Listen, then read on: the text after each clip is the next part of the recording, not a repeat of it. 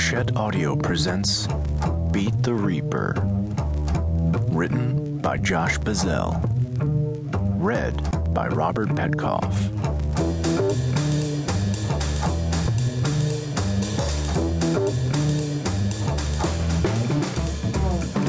So I'm on my way to work and I stop to watch a pigeon fight a rat in the snow, and some fuckhead tries to mug me. Naturally, there's a gun. He comes up behind me and sticks it into the base of my skull.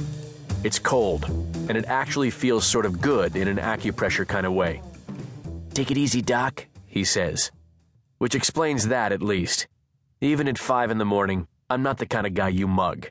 I look like an Easter Island sculpture of a longshoreman.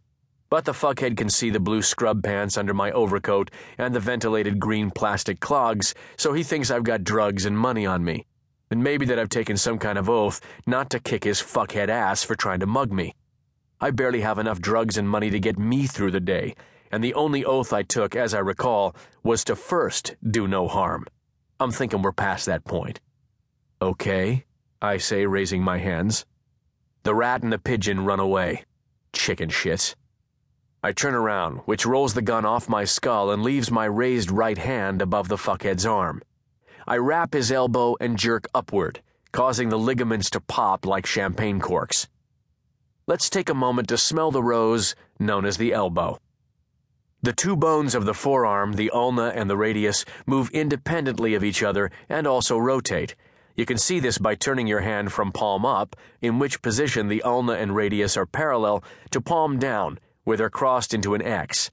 And you can compare this to your lower leg, where the same setup is vestigial.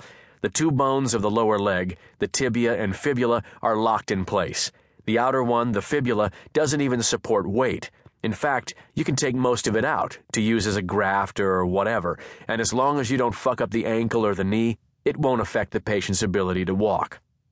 They therefore require a complicated anchoring system at the elbow, with the ligaments wrapping the various bone ends in spoolable and unspoolable ribbons that look like the tape on the handle of a tennis racket.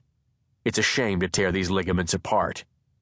But the fuckhead and I have a worse problem right now, namely that while my right hand has been fucking up his elbow, my left, having somehow come into position by my right ear, is now hooking toward his throat in a knife edge.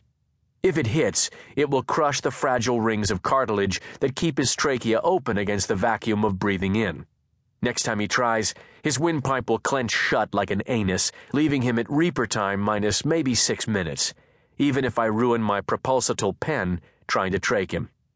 So I beg and plead and coax the trajectory of my hand upwards, past the point where it's aiming for his chin or even his mouth, which would have been disgusting, to where it's aiming for his nose, which caves in like wet clay with twigs in it. The fuckhead crashes to the pavement, unconscious. I check to make sure I'm calm. I'm just annoyed, before I get heavily to my knees down next to him. In this kind of work, as in every kind of work probably, planning and composure are worth a lot more than speed. Not that this particular situation requires much planning or composure. I roll the fuckhead onto his side so he won't choke to death, and bend the arm that isn't broken under his head to keep his face off the frozen sidewalk. Then I check to make sure he's still breathing. He is, in fact, with a bubbly joie de vivre. Also, the pulses